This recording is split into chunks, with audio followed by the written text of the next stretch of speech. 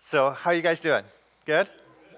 If you missed the first introduction, my name is Sean. We're in this series, The Power to Change. Let me ask you, start by asking a question.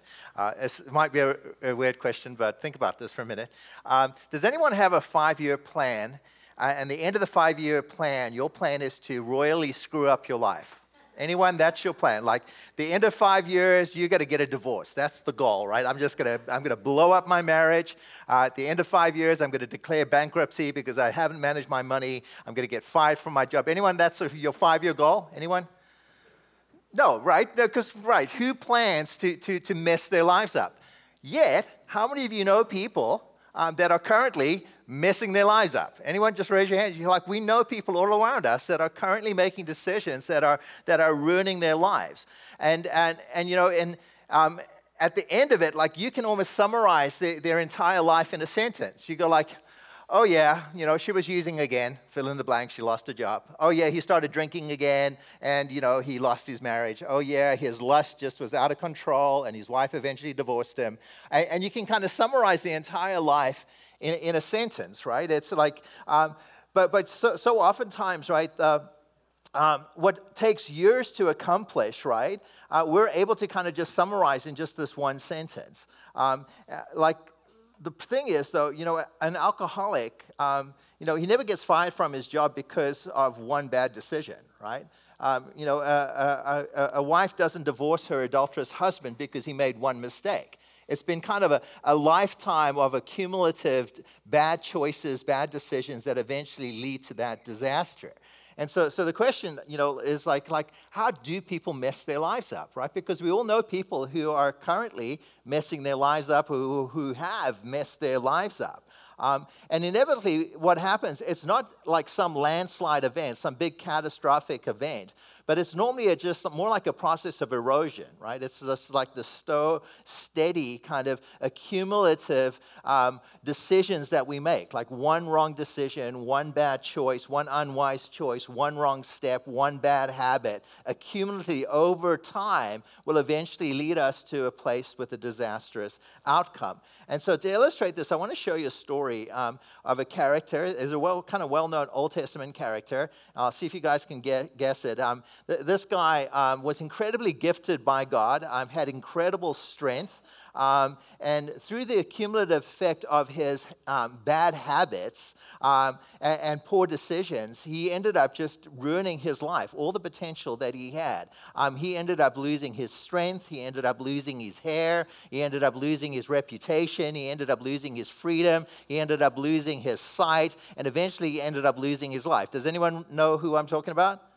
Samson, right? Samson, right? The hair was the clue, right? The guy who got his hair cut off, right? So how does someone like Samson, right, incredibly gifted by God, called by God, you know, with all this potential, end up, you know, just royally messing their lives up, right?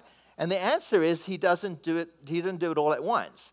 What did he do? He did one bad decision, one bad choice, one unwise decision, one bad habit, cumulatively over time. Specifically, in Samson's case, he actually did it 56,250 steps. That's what it took him to mess up his life, right? It was a cumulative time, and I'll explain kind of that in a minute. So Samson didn't mess up his life all at once. That's the point, right? He didn't mess up his life because of one bad decision. Samson's demise was the result of a long season of unhelpful, hurtful, bad habits that had accumulated over time. And interestingly, the scripture summarizes Samson's life in one sentence, just like you will summarize sometimes someone's life who has messed up their life in one sentence. Yeah, he started drinking again, and you know, fill in the blank. And so the scripture does that. So Samson's story takes place in the book of Judges. Some of you might have read it. I'm just going to read you one verse out of Judges. We won't really kind of spend time on his story so much, but I just want to illustrate this point that oftentimes our lives are not messed up because of one bad decision. Our lives are messed up because of a cumulative of bad decision and bad habits over time. And so Judges, talking about Samson in chapter 16, it says this. It says, one day Samson, someone say one day. One day Samson went to Gaza where he saw a prostitute. One day Samson went to Gaza where he saw a prostitute. One day, Samson made a bad decision that led to another bad decision, that led to a formation of some bad habits that eventually led to his demise and eventually led to a very disastrous outcome for his life. Now, here's something that's fascinating about Samson's story. Samson, we know, was born in the town of Zorah, that's about 38 miles to the southwest of Jerusalem. Gaza is further south than that. It's on the coast of ancient Israel. Many of you are very familiar with Gaza right now because it's kind of in the news. This is just a coincidence. This story comes up. But Gaza is about 25 miles away from the town of Zorah. Gaza was a Philistine town. Philistines were the traditional enemies of ancient Israel. They had long-standing feuds over the division of that land, so nothing much has changed. Thousands of years later, that's still going on. And if you know the backstory of Samson's life, Samson was called by God at birth. An angel shows up to his mother, and Samson is actually dedicated to the Lord at birth through a Nazirite vow. He is told never to cut his hair, and incredibly gifted with supernatural strength by God, called by God to lead the people as a deliverer, particularly from the oppression of the Philistine nation. And so Samson was single-handedly waging war against the Philistines, and because of his incredible strength, was doing a really good job of it. And so Samson was, by all accounts, like the public enemy number one for the Philistines. He was the guy that if they had a chance to take out, they would take him out. And so it raises the question: how on earth does Samson end up in enemy territory? Like, how on earth does he end up in the middle? Someone who has such a calling on his life, the hand of God is upon his life, gifted by God supernaturally to accomplish great feats for the kingdom. How does a guy like Samson end up in enemy territory? Well, he did it step by step. And to be precise, he did it through 56,250 steps. Because that's about how many steps it takes for a person to walk from Zorah, which is 25 miles away, to Gaza. So 56,250 steps, 56,250 opportunities to make decisions he's making. I'm going to Gaza, and what happens in Gaza? He sees a prostitute, right? And there becomes a pattern of Samson's life. He makes a decision that leads to a habit, and that habit ultimately leads to the demise of Samson's life. And that's my point. No one plans to mess up their life. Samson wasn't going like, I'm going to Gaza to mess up my life, right? But that's exactly what happened, right? And it was a process. It was a cumulative process. No one plans on living paycheck to paycheck, right? Year after year, just trying to edging by, never having enough money to have any kind of financial peace. No one ever dreams of spending their life stuck in a dead-end job, right?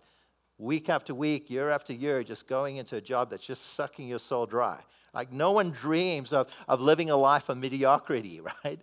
No one ever plans, on blowing up their marriage and spending the holidays away from their kids.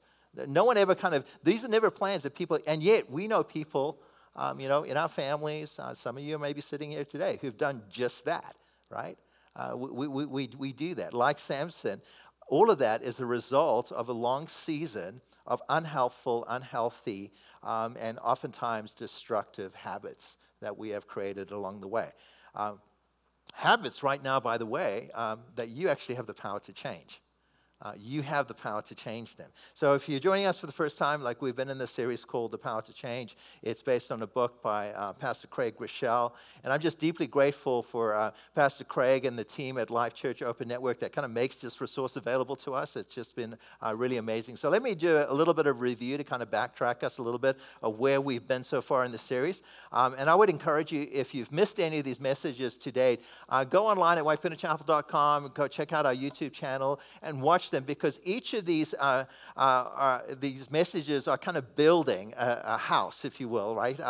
Not one of these things is a silver bullet, but together they really do provide some really helpful tools to change. It really provides the power to change. And so each week we're kind of looking at these foundational principles, these God-honoring principles, that if we would apply them to our lives, we really truly will access God's power to change, so especially those negative things in our lives that we want to change. And so in review, at the beginning of the series, the first week one, we laid a foundational principle. And the principle was this: that real and lasting change is not simply behavior modification, but it's spiritual transformation, right? It's not just changing the external behaviors, but it's actually changing us from the inside out. It's the heart change that is required for true change to be lasting. Oftentimes, if we simply change behavior, pretty soon the behaviors will return if we don't change the heart behind the behavior. And so it's a spiritual transformation that we're looking at. So in order for it to be spiritual transformation,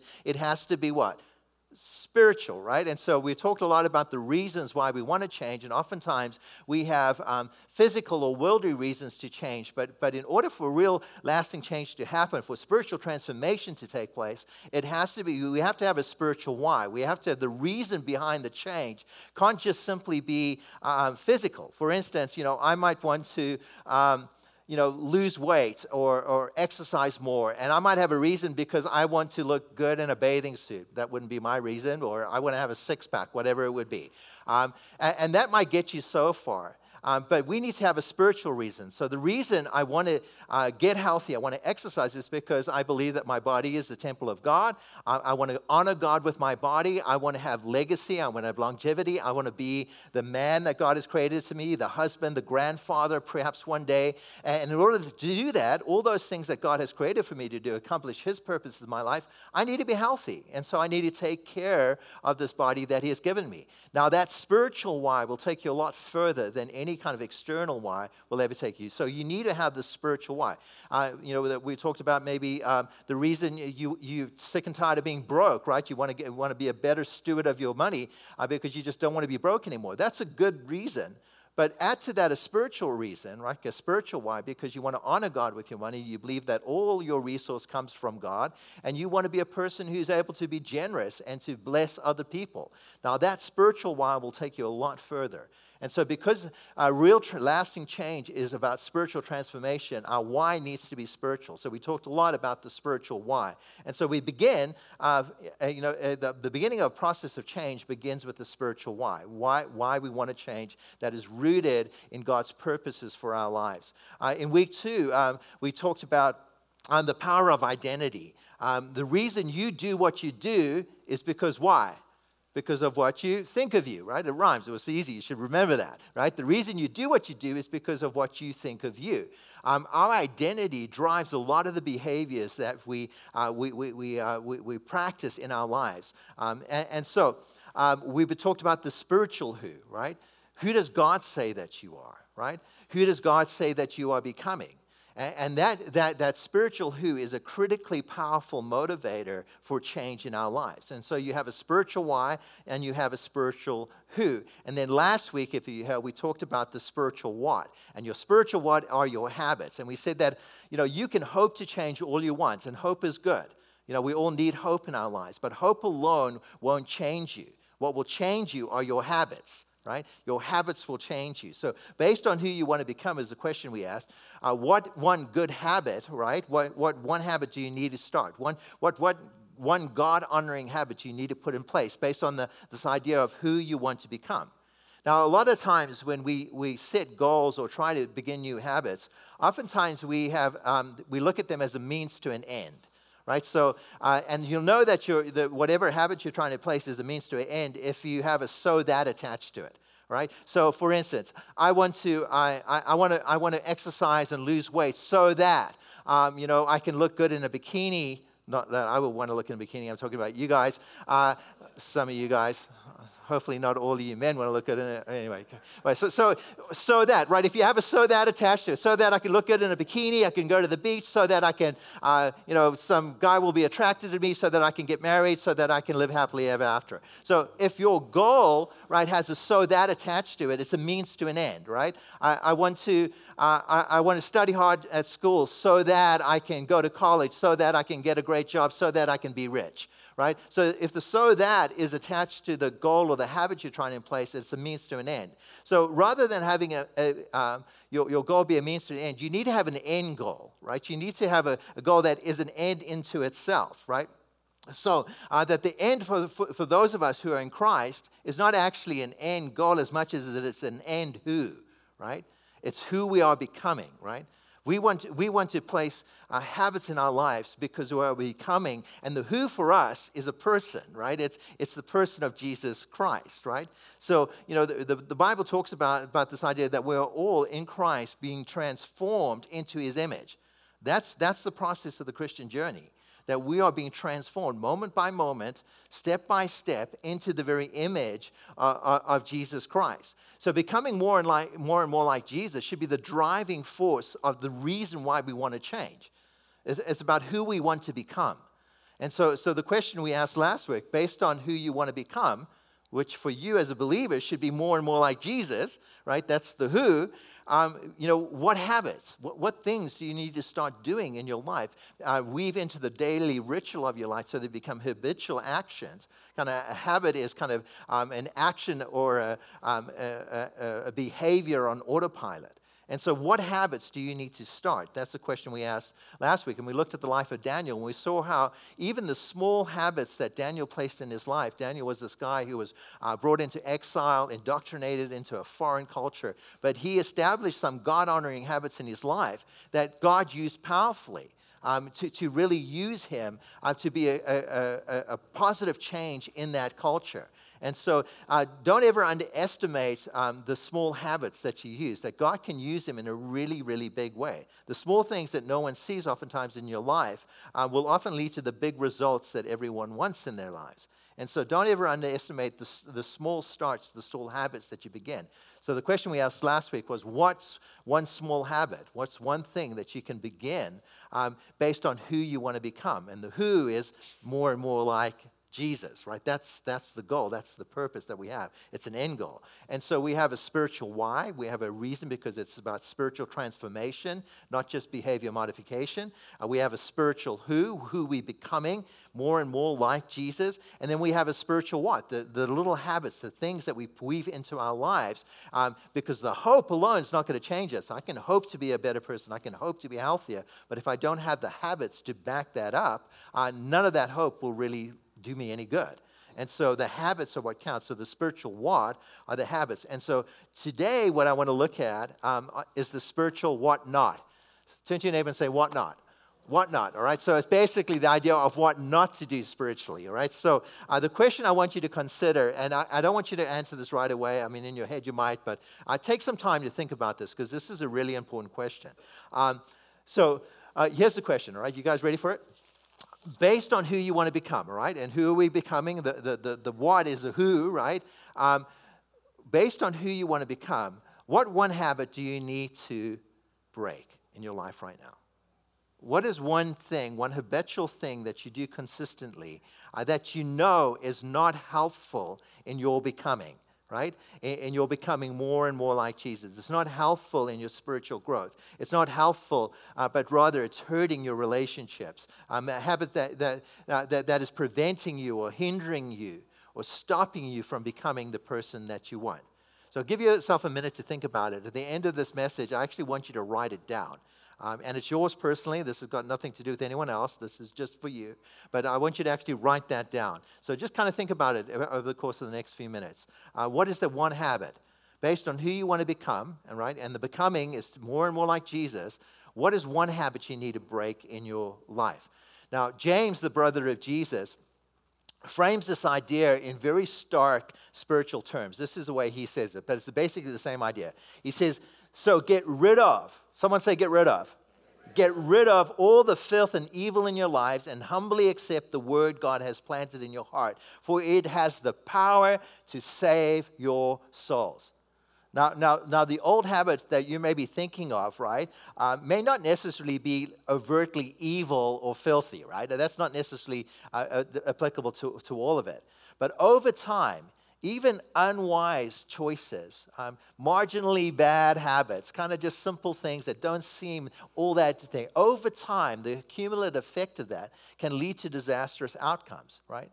And so what is that one habit that's not helping you become the person that God has created you to become, that God wants you to become, that you want to become, right? What is the one habit that you need to break? We want to get rid of it, whatever that is. That's what James says. Get rid of it, right? We no longer want to entertain it. We no longer want to tolerate. So how do you do that? How do you do this? So according to James, you don't do it on your own, right? You don't do it on your own.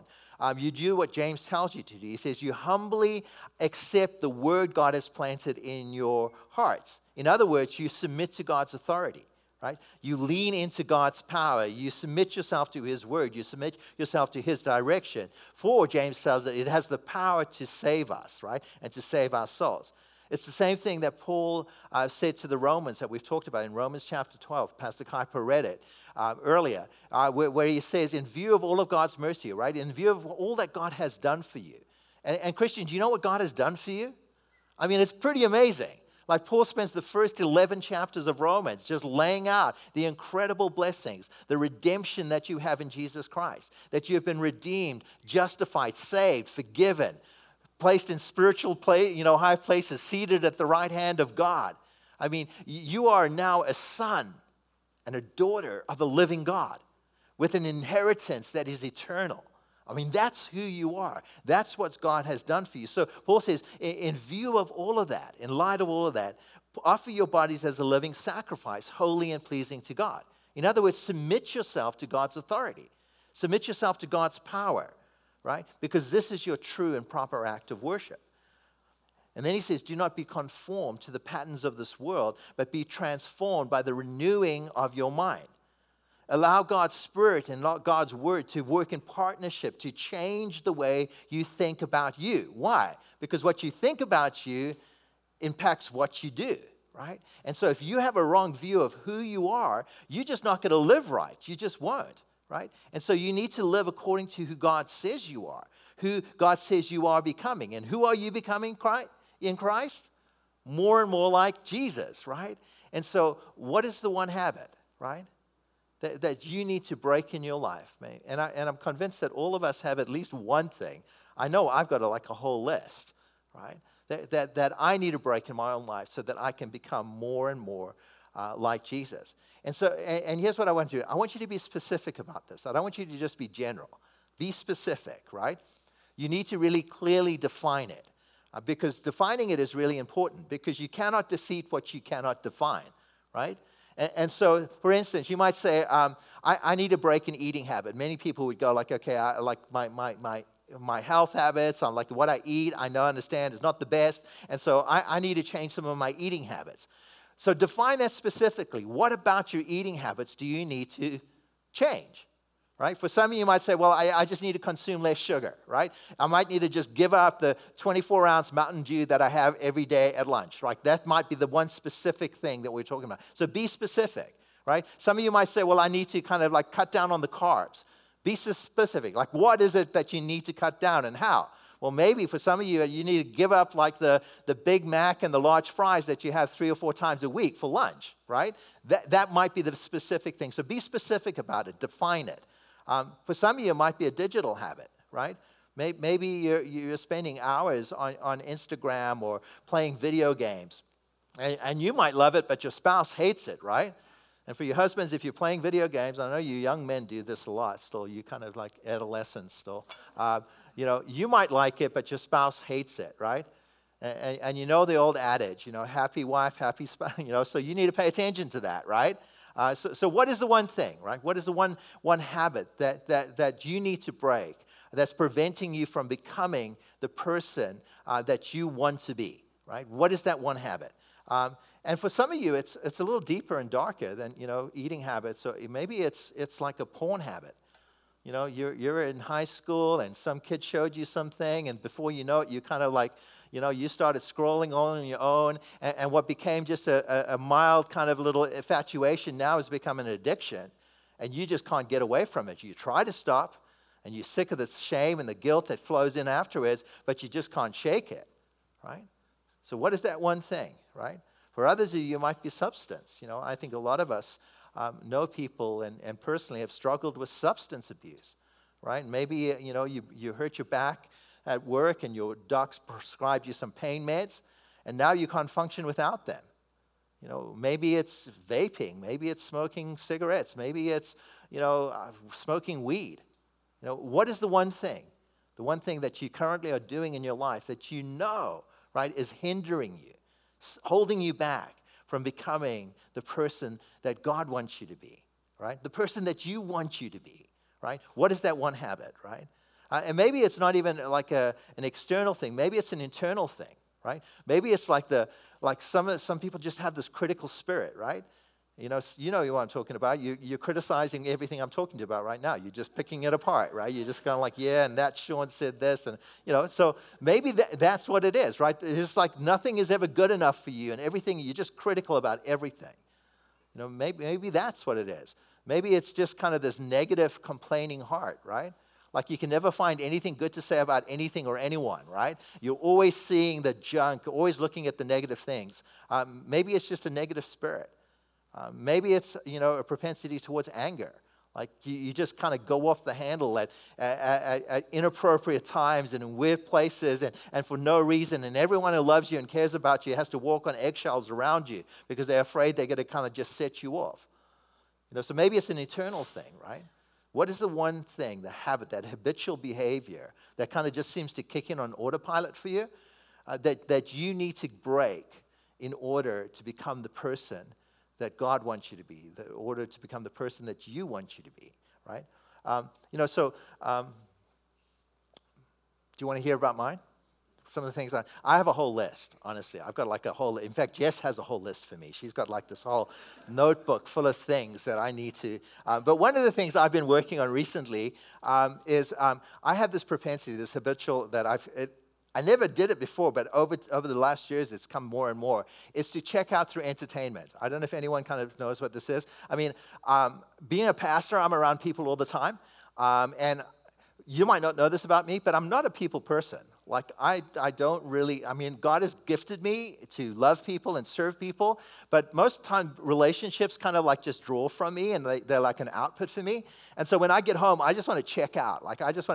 And so I find myself spending hours in my man cave. I have a man cave, which is awesome, in front of my big 65-inch TV, binge watching like Netflix shows like Alone and, Life Below Zero. Like things that are so far removed from my life, and I love it because it's just like nothing like my life is. And so I just escape into for hours into this entertainment world, right? Anyone relate to that? It's just kind of me. And so I've just been like, I've been struggling with that, right? And even though I have every good intention to go like, tonight I'm not going to do it. Tonight I'm going to paint, I'm going to read a book, I'm going to do everything. Night after night, I find myself back on my couch, probably eating cookies and Haagen-Dazs, watching hours of dumb shows, right? And it's like, it's actually become a habit of my life. And I hate it, and I've got every good intention to stop it. But I keep getting sucked back in it. So pray for me, right? Pray for me. I need a lot of help. Which raises the question, though. This is an important question, right? Why is it that good habits are so hard to start and bad habits are so hard to break? Like, what is it about that, right? So let me take a few minutes just to talk about that, because this is really interesting. This has been helpful for me. Why are good habits so difficult to start? Let me tell you why. Because with a good habit, the pain is now, and the payoff is later, right? For instance, right, I'll give you an example, and I've talked about this a bit, so I might be going on like an old record here, but I broke my elbow a year, like almost 2 years ago now. It's been longer than I think, but before that, I was pretty consistent in the gym. I was going to the gym 4 or 5 days a week because I knew I needed to get healthy and stay healthy because I want to be a healthy granddad when I eventually get grandbabies. So I was working hard at that, and then I broke my elbow. But here's the thing: when I started at the gym, I wanted to quit every day because it was so hard. Like, I wanted to throw up. Every time I went to the gym, I was going to throw up. And it wasn't because the workouts were necessarily difficult. I was just so out of shape. It was it just wrecked me, right? And so now, thinking of being out of the gym for so long, thinking about going in, I know the pain that's involved, right? For me to, it's going to take a while. It's going to be months before I get the payoff. Right? And so the pain is now, right? For me to go back to the gym, I know there's going to be some really hurting days, right? And so it's a lot easier for me to just sit on the couch, right? And so it's hard to start a new habit because the pain is now and the payoff is later. And the reverse is true for a bad habit. For a bad habit, the payoff is now and the pain comes later, right?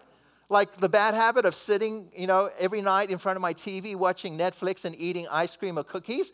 that feels good, right? It feels good, right? There's like the payoff is right there. The dopamine, the sugar rush, the entertainment, it's all there. But the payoff will be later. The payoff is like high cholesterol. The payoff is like, Lord forbid, a heart attack, there's some real consequence to that kind of behavior, prolonged and left unchecked, right? And so that's why it's so hard, right? Because for a good behavior, the pain is now, right? And the payoff doesn't come till later, right?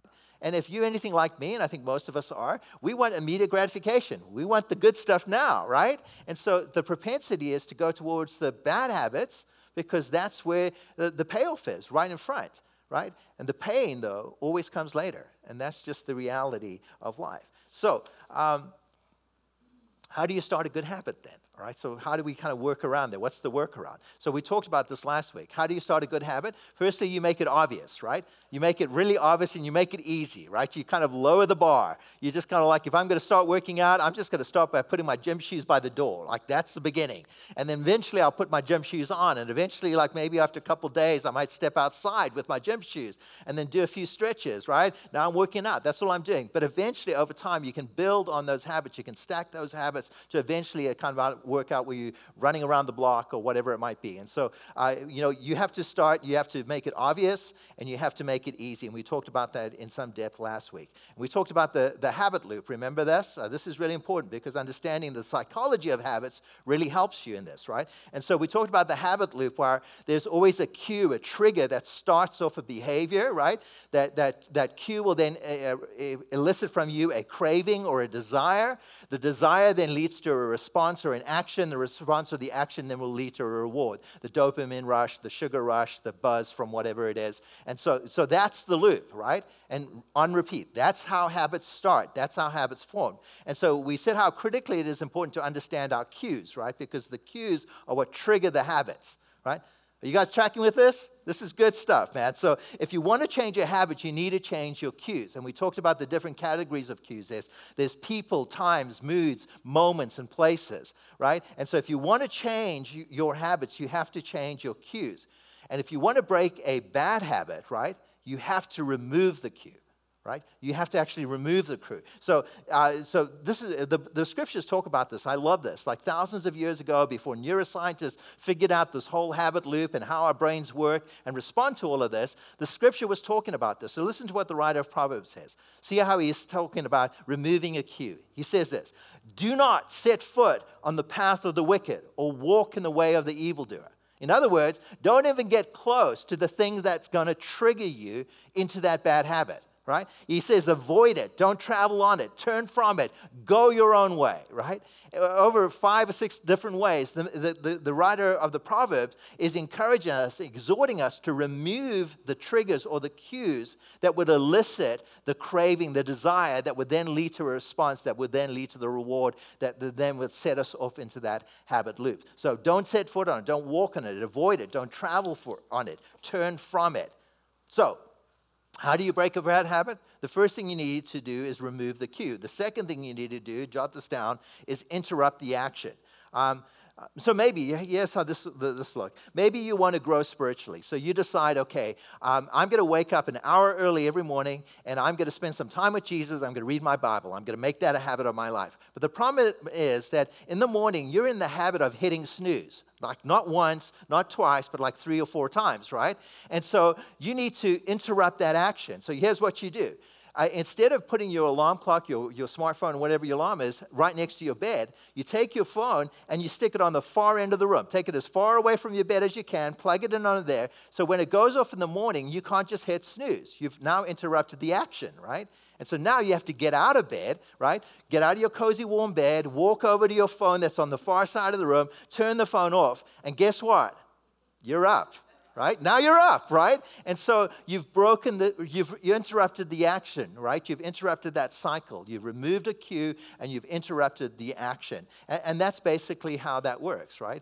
Maybe you have an issue with shopping, like you kind of do the late night binge shopping on Amazon, right? And you're just spending money you don't have, but you're just kind of in this habit. There's the satisfaction every time you hit buy now, right? This little dopamine rush happens, and you're like, I'm going to get something. You're all excited, waiting for it in the mail, and it's just kind of a habit that you've got. You're kind of doing a little shopping therapy, right? You're kind of dealing with some hurts and hang-ups, based on your purchases, right? It's a real thing. People do that all the time, right? And so maybe what you need to do is interrupt the action. So here's what you do. You ask your wife, your spouse, your husband, or maybe just a good friend if you're not married, to change your password on Amazon, right? And now, every time you want to purchase something, you have to go through them. You have to call them up or ask them, honey, what's my password? I'm not telling you. Well, can you get in for me? Well, maybe. What is it you're buying, right? What have you done? You've interrupted the action, right? Because Amazon makes it really easy for you, right? They want your money, right? Like, just press buy now. You don't even have to go through the whole process of filling in your credit card. They've already got that, right? And so what you want to do is you want to interrupt the action. Does this make sense, right? So when you want to break an old habit, what do you have to do? Help me out. The first thing you need to do, remove the cue, right? And then you might need to interrupt the action. So back to my binge watching on Netflix. This is kind of like something that I'm working on right now. So the way I've kind of been processing through this is I decided at the beginning of the year that I'm going to just stop the binge watching. This is not good for me. It's not the person I want to become. I don't want to spend hours and hours watching TV, which is ridiculous. Do you know that? Here's something that I figured out, that actually Pastor Craig did some research on this, is that the average person, we talked about this while, average person spends about 4 hours on their phone every day, which is crazy, like 4 hours on your phone, or on your tablet, on your screen watching TV, whatever. 4 hours of screen time a day. So that 4 hours, if you do the math, that works out to be, let me just, I wrote it down somewhere. Let me find out what the math was, because I'm terrible at math. But it's a lot of hours. Put it up on the screen there. It's on the screen there. So it's 1,460 hours a year. Say if you do that, so over a lifetime, so say 60 years, which is like a very moderate, so if you only start when you're 15, I don't know when that works because your parents wouldn't buy you a phone when you were 12. I don't know how that works. That makes 87,600 hours over 60 years. Do you know how many years that equals to? Exactly 10 years. 10 years of your life. Your God-given precious life staring at a screen. Like, that's crazy, right? Like, your life is way too valuable. My life's way too valuable to be spending hours in front of Netflix. I know that, but it's hard to change, right? It's hard to change. So you have to kind of remove those cues. So back to my Netflix things. Here's what I did. I decided January, I'm going to cut out Netflix and Hulu. No more subscription for me. I don't know, Jess, figure it out for yourself. You do whatever you want to do, but I'm not going to do it on my big 65-inch TV at home. And so here's the problem, though. Because I waited until the beginning of the month to cancel it, they wouldn't let me cancel it, so they gave me a whole nother month. So I figured, I rationalized, well, I've got to pay for it anyway. I'm just going to watch for the month of January. Aren't we crazy about rationalizing our habits, right? We're so good at it. But pray for me, right? I will overcome. Right, why? Because the power of Christ in me is stronger than the wrong desire in me. So February, this month, it started already. Guess what? No Netflix and Hulu in my house, right? I'm going to overcome. Why? Because I want to become something. I want to use the time that God has given me in a more productive, more just life-giving way than spending hours watching dumb shows that bring nothing to my life, right? Ask Jessica. She has a whole list of things that I need to change. That's one of them that I'm taking control over. So, I don't know what it is for you. Maybe it's your phone. Maybe your phone's a cue. Maybe there's apps on your phone that are just a distraction. Maybe there are apps on your phone that are just straight up temptations, right? That lead you down all kinds of paths that you shouldn't be going. And so for some of you, maybe you just need to remove the app, right? That's the start. Maybe you need to put some filters on your phone, right?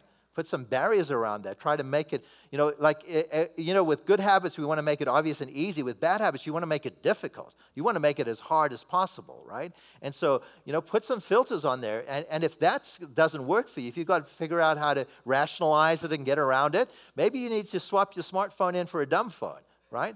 And some of you are probably thinking, well, Pastor, that's really extreme. Yeah, it might be a little extreme, but man, the little habits that we accumulate over a lifetime can lead to some very disastrous outcomes in our lives. And so what is the habit that you need to break today, now, right? So that you can become the person that God wants you to be. I love what Pastor Craig says this. He frames it in a question. He says, why resist temptation in the future if you have the power to eliminate it today? Right? Why resist temptation in the future when you have the power to resist it today? That's really good, right? Why fight something later on that you actually have the power right now to prevent that battle, right? For some of you, it's not just about like eating right or exercising, right? For some of us, it's a lot darker than that. It's a lot more dangerous and destructive. There are habitual activities that we're in that can really lead to some incredibly disastrous outcomes, right? And the more dangerous and destructive the habit, the more drastic the measures you need to take. And you need to take them now, right? You need to take them now. If you're addicted to gambling or you're addicted to drugs or alcohol or you have a sex addiction, whatever it is, right? You need to kind of do some radical things to remove some of those cues. And if the cues are people, you need to cut those people out of your life. If the cues are places, you just need to stop going there, right? You need to get pretty drastic in some of the measures you're taking because there's a lot at stake here, right? No one plans to ruin their lives, right? But people ruin their lives all the time. You blow up your marriages, you blow up your relationships, you spend years apart from your kids because of continual small little habits that are left to go unchecked day after day, year after year, year after year, until they lead to disastrous outcomes, right? So think about your life right now, right? For the most part, like who you are today, right, is based on the habits that you have put in place up until this point, right? The reason you are today, whether it's your spiritual discipline or your financial disciplines or whatever the habitual actions you take on the daily, right? The health disciplines are basically a result right in front of you. You are today based on the things that you have been doing up until this point. And so, your habits will shape who you become tomorrow. They will. And so the more destructive those habits are, the more disastrous the outcomes are going to be.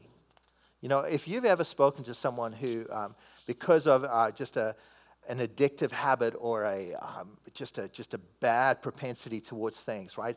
If you ever speak to them after they've blown up their life because of them, and you ask them, like, what would you do differently? They would say, if I could go back then, if I could roll back the clock, I would do whatever it took to make sure that I broke that habit. I would access whatever power was available to me to break that habit. And for some of you, that moment is now, right? Like the roll back the clock part, you're in the roll back the clock part right now.